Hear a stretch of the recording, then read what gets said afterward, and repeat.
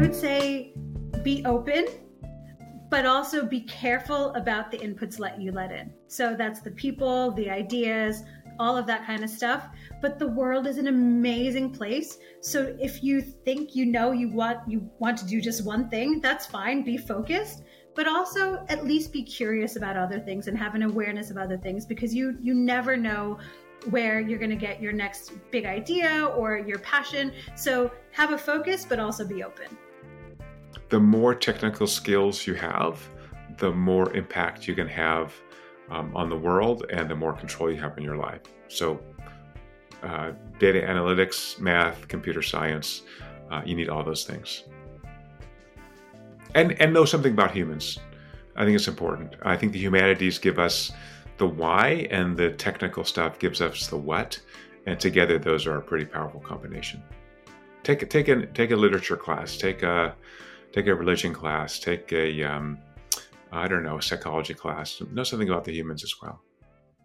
So what I would tell to an 18-year-old in that university is I would give that 18-year-old advice for both their time at the university as well as for afterwards, because now is the time that they could do a lot of things. So in their time at the university, I would advise them to make sure that they try as many different things as they can, given the constraints, whether it's financial or the curriculum that they have to take. Because what I would tell them is there will never be an easier time for you to try new things, to experience new things. Everyone believes that this is the reason why you're at college, and all of these opportunities are being served up to you on a silver platter. It will never be as easy to meet remarkable people. It will never be as easy to try a new activity, and you should take full advantage of that. Don't just spend all your time taking classes doing problem sets. Yes, that's important, but you can do that on your own if you really need to. And part of that, what goes hand in hand with that, and again, this may or may not be true in all countries, but in the United States, one of the things that students completely fail to take advantage of for the most part is the fact that their professors have office hours.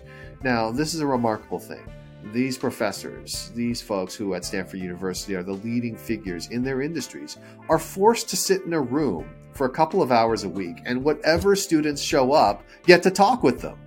And what I would tell people is, in many cases, depending on which department, like in my case in the engineering department, these are people who would be charging a corporation thousands of dollars for that time. And you, because you've paid the cover charge of your tuition, get to use it as much as you want for free, as long as no one else is there. And very few students take advantage of this. And so one of the reasons why I developed these relationships with advisors like David Kelly and John Lara, and relationships with other professors that I actually studied with, is because I would go to office hours. And I didn't go to office hours because I had a whole bunch of questions, although I would bring questions with me. I went to office hours because it was a chance to get to know them. And I got to know them as human beings in a way that most students don't. Students just are like, oh, professors, godlike figures. I'm like, no, they're just people like you and I. And I want to learn more about them and get to know them and develop a relationship with them. And that's something that I was able to do that most other people don't do as an undergrad. So I strongly urge you to do that. The last thing I would say is there are two things that you should be doing to really invest in yourself. And those two things are, first of all, to begin investing financially. At the age of 18, if you can begin investing, by the time you reach retirement age, whatever tiny amount you've set aside will have compounded to an enormous level. And it's a lot easier to get started early and develop the habit. And as I mentioned, money, while it is not the most important thing in the world, is still really handy to have. And you should probably make sure you set yourself on the path to having it. The second thing, and this is advice that I give to people all the time, is, try to meet as many smart and interesting people as you can, and then also stay in touch with them.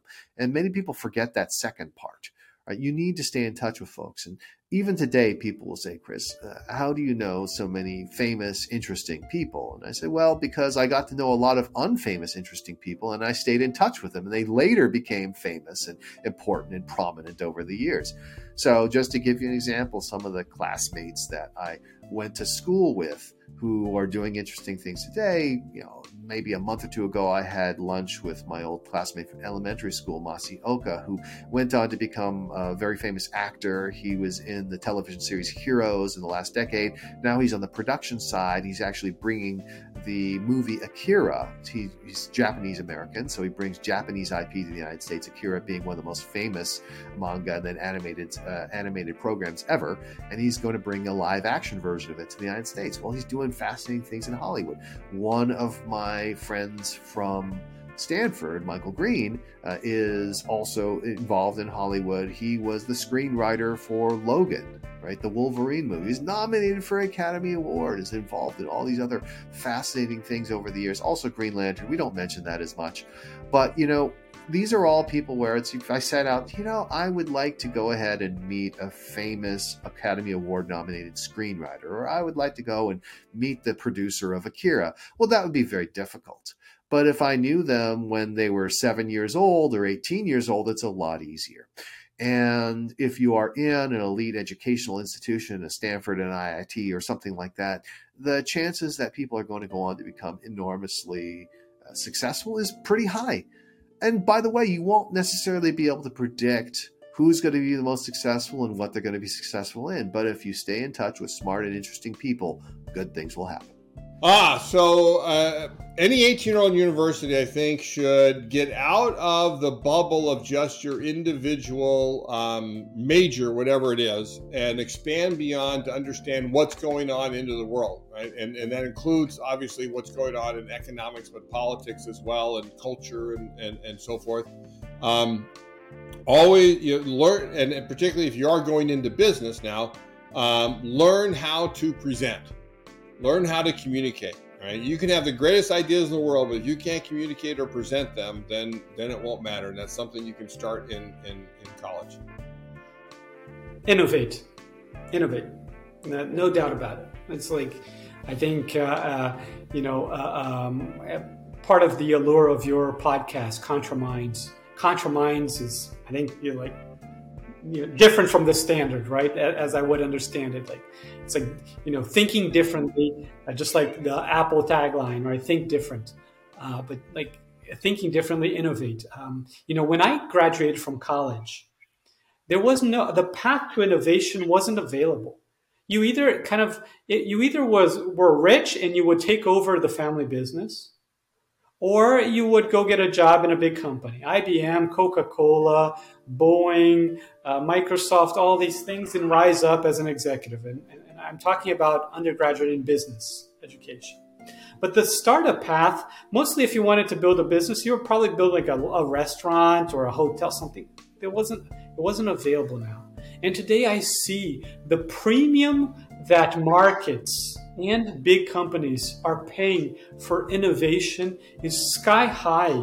You build something, the valuations are just dramatic. There's never that I can think of in the past, there's been such a premium to innovation as it is today. So I think as a young person coming out of college, you would be almost stupid to not want to try to come up with something innovative, an innovative product, innovative service, and an innovative business. Innovation is at its highest price in the market today.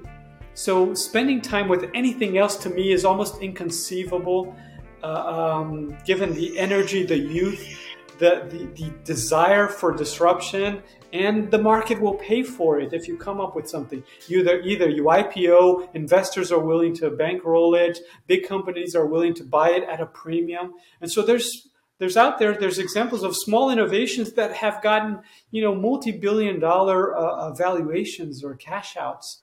So, I just say kind of, if you're not thinking, going out there, seeing customers that are unhappy and building something for them, I'd probably almost say you're wasting your time. You're wasting your 20s, so to speak. Ask yourself if you are entrepreneurial. If you are, don't miss out on being entrepreneurial. That's the first thing. If you are not the entrepreneurial kind, do what suits your temperament. Choose and align yourself correctly and early so that you don't spend too much time in discovering who you are and by virtue of that miss out on opportunities. I think that the time available for this is not very high, and you should be very, very careful about your time. Yeah, I think the first advice, or I can't call it an advice, I don't know how capable I am of giving any advice, but one thing I would definitely like to share is that I went to university only once. I did my engineering, and then after a few years I did my MBA, and that was the end of my formal education. I think the first thing he's got to be prepared is that this will be his first, but definitely not the last time he's going to enter university. He will enter a different university once again, at least once more in his career, because I think the need to re-engineer himself is going to be there, and he will have to be learning much more than what people of the past did. There's just too much happening, to stay away. So more opportunities for formal education and lots of opportunity for continuous informal learning that is going to happen in his or her career. Second thing is, I think I would really like them to focus on the basics. I think today, the moment, for example, when I for example, I start teaching, and they hear that I'm coming from so-and-so company, the immediate default mode is, okay, you're going to tell us something about digital marketing, right? But my subject is called integrated marketing communication. I didn't use the word digital anywhere. It may be an expectation that since I'm coming from that company, I will probably accentuate that part more, which I do.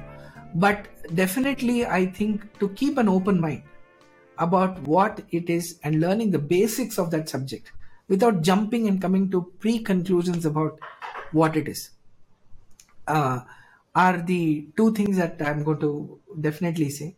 Third thing, I will also say that I think start building a good professional network. Right? Start now. Don't start, when you are 45, and, one of the unstated KPIs for any professional is what is the professional network he has. And this is not told in any B school. There is no, course which says networking, art and science of networking. There is no such thing. There are a lot of interesting articles though, and people have seen the value. So one can learn from there, but it is something that one has to do very naturally. If you're going to a new city, don't sit at home and don't sit in your hotel room alone and have your dinner. You can as well spend it with somebody from another industry. I think what is important is to learn from another industry, not just from your place, but also learn from other sources. Also learn and hear people who are very different from the way you are. You may be in for many surprises. Like, for example, I learned that about music, like since we talked about it, that there are other forms of music which are equally melodious and which can capture our mind. Very different. I had the opportunity to meet M.S. Subbulakshmi once, the famous Carnatic singer, and I went into her house, and somebody was trying to play an African, beat in front of a percussion instrument that he had recorded in Africa. And it was being played in front of her. And you should have seen the delight with which she was enjoying it. Imagine how different Carnatic music and, African percussion instrument can be. But she saw something in that, that fervor which was there. So I think we can all learn from other sources. So don't be with people who are exactly like you. Since you're getting into a new college, try to network with people who are very different from you, from whom you can learn. It's not easy because we all have our comfort zones.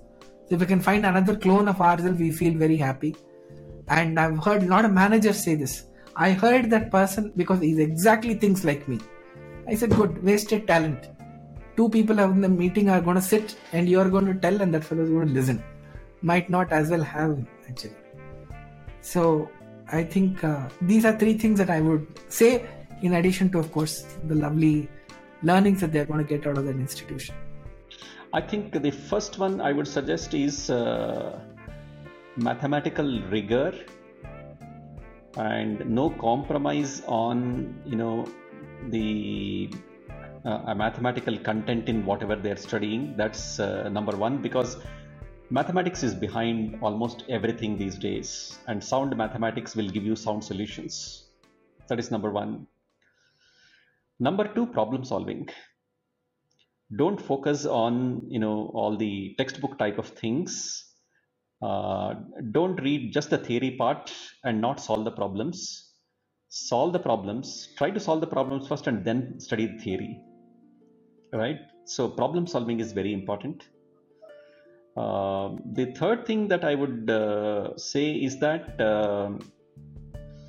instead of watching the TV and looking at the mobile phone, read a non-technical book.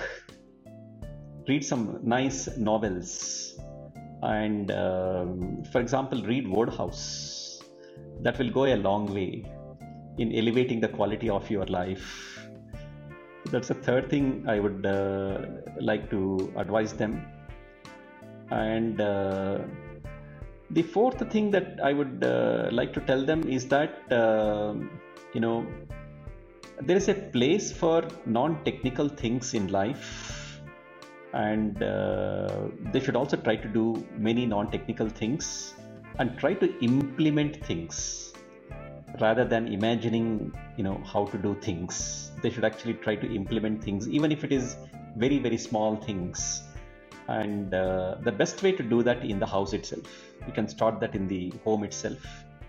So I have personally found that I get a lot of delight, a lot of satisfaction by cooking in the house, which I may not do every day, but I think this is a beautiful diversion that one can have. Be practical. Understand that you have a real opportunity while you're in school to learn and to grow as a, not only learn a subject matter, but also grow as a person. Take advantage of that. But be pragmatic and understand that those 4 years, they go by awful fast, and you have to support yourself and your family, and you have to be marketable when you get out. If I had to do it all over again, I would not have majored in history, but I would have taken as many history courses as I could as electives, and I would have spent a lot of time following around history professors, asking them questions. Universities, I know in the U.S., I don't know what it's like anywhere else, but there's a lot of degrees that universities offer that you really got to scratch your head when. It's interesting knowledge and it's good to have, but how are you going to utilize that when you graduate? And I guess it's the same way I look at knowledge management. Like I mentioned earlier, there's a ton of information out there. I can't catalog all that information. I have to be able to define what my long-term goals are. My long-term goals at NASA were to educate the national technical workforce. So that makes it a whole lot easier than siphoning through and filtering through all that vast knowledge to come up with, or all that vast information to come up with critical knowledge. And I guess I would take the same outlook if I was in a university. There's a lot of interesting stuff out there, but you got to determine what your long-term goals are for yourself and for your family, and how that information and what those courses and what that experience at the university, how's that's going to help you in the long term. The first thing I would say is that try to discover what your real interests are. And again, piece of advice is that if you have access to the internet can be an amazing medium in terms of helping you that. Because if you can actually figure out what is it that you are really driven by, if you can identify that, I think that is a really powerful situation to be in. Because then it kind of makes sense that once you have identified that area of interest, it makes sense to focus your professional career towards that direction. Unlike a lot of, and if you look at my own professional career, starting from my educational background, a lot of things I realized that I was just running myself on defaults. You got to first do your engineering, and then got to do your MBA, and then good MBAs went in a certain direction. So I just kept on choosing the default things that came around. It was only when, at a certain stage, you kind of ask yourself, okay, what is it that you really want? And that was the shock that, when I made that switch to and startup and entrepreneurship. So that is one piece of advice I would give to an 18-year-old. Try to discover what you are really interested in, what you are good at. I would say it's good if you are, top of the class in academics, but it is also true that academic brilliance is useful in some ways, but it should not be the be all and end all. Right? In the Indian educational context, you do see, families pushing their kids, no end for academic excellence. And that is another change that has happened to me, is that I am a less believer of, academic excellence and brilliance than I was when I was growing up. I think, it does have some role, but if you look at the world around you, you don't see a very high correlation of people who are successful and, how good they were academically. One is, all topics are interesting. It's just you need to find out what interests you, and identify your passion and work hard. There is no escape route. Hard work is the sole answer. Everybody is working hard, so you have to work hard, be passionate about it, and challenge yourself. Hard work is important. Challenge yourself. Once you start feeling comfortable and you are able to do it, that means you're not challenged. So find something which will challenge you. I think at any university, the value of universities is that they have time-tested curriculums. They're going to teach you what you need to know about accounting and marketing and business. But I encourage anybody at the university level, I say the first thing is you need to get out and understand areas outside of your core discipline. So we even spoke about, you may learn in your coursework how to do a business presentation. But it's also helpful, and I've seen business leaders, I've even been through courses on improvisational comedy, and I'm not a comedian. Perhaps it's even more important that I take classes on it. But to build ancillary skills that are going to differentiate you outside of your peers, or if you assume everybody has these same skills, what does that leave you to compete with? It leaves you to compete with really those same skills, to say, I'm better at mathematics than everybody else in my class, which could be hard, especially for me. Or you go outside and you say, I'm going to have other skills that people don't see. In my case, I was also involved heavily in computer science while I was also learning business. Not because I was a great programmer, mind you, but because I knew how to communicate and understand the people that were programming, which is something that my peers didn't have. That's why I have more of a technical bent in my career, simply because I know how to engage with those people where others don't. And so when we talk about 3 to 4 things, I say one is look for diversity in terms of not only what you're studying at your core, but how you can look at other skills and capabilities to bring them in. And it doesn't have to be all business related. Some people, it's graphic design. So they're not only masterful at understanding marketing analytics, but they also know how to create creatives, which shortens the time for them to deploy tests. Second thing, learn wherever you can how to bring it out into the real world. So there is that disconnect where sometimes marketing case studies in particular, I think when I was in school, they were still doing technical case studies from 10 years ago. Like, wow, that product is already obsolete and we're studying about it. Because it takes time and there's still value in those cases, but make sure wherever possible that you do have tie-ins to the real world. Third thing, even though you have these tie-ins to the real world, be very clear or at least open to what you might learn. So oftentimes I do data science projects with students, and students come in and they actually get a little bit frustrated. They say, I'm like, well, how's the project going? And I say, well, not well. Well, why not? And they're like, well, we can't actually get to the data science stuff because there's no clear agreement on what we're trying to solve for. And they're like, can you help to fix this? Like, this is what makes a successful project. We want to do this data science. And I take a step back and I say, no. I said, this is the reality of the world. If you think you're going to get into an organization where everyone's going to be aligned on your objective, I was like, the reason why you're going through this project is because this is the same frustration that data scientists have. Nobody's going to come through, and if they do, it's a boring job, to say, solve for this, everybody's perfectly aligned and we're ready to take action. It doesn't happen that way. And so what you're seeing from those real worlds, and this is why I say be open to it, a lot of people, especially in marketing, get frustrated. They're saying, I'm not able to do the marketing stuff because there's disagreements and there's politics and there's bureaucracy and there's unclear objectives. Say, no, this is marketing. Welcome. This is business. Let's move past it. So those are the 3 that I look for. Is I say, look, diversity of experiences. I say, get real world application, and then be also open to what you're learning. That is not always the direct lessons and the direct application of marketing. As fun as that may be, and you'll be ready to be like, I can't wait to run my first test. This reality, even, I work with some of the most brilliant machine learning engineers on this side, and some of them spend 80% of their time not building models, but cleaning data. And you think about how frustrating that is. You come out, you have a master's or a PhD in a quantitative field, and you're like, I'm ready to build some models. It's like, wait a minute, you mean this company didn't properly format all this data, and now I have to clean several million rows before? This is not why I went to school. I should be building models. True, but this is the reality of the world. And so just being accepting of that allows you to say, look, I'm not trying to say you need to build tolerance for this.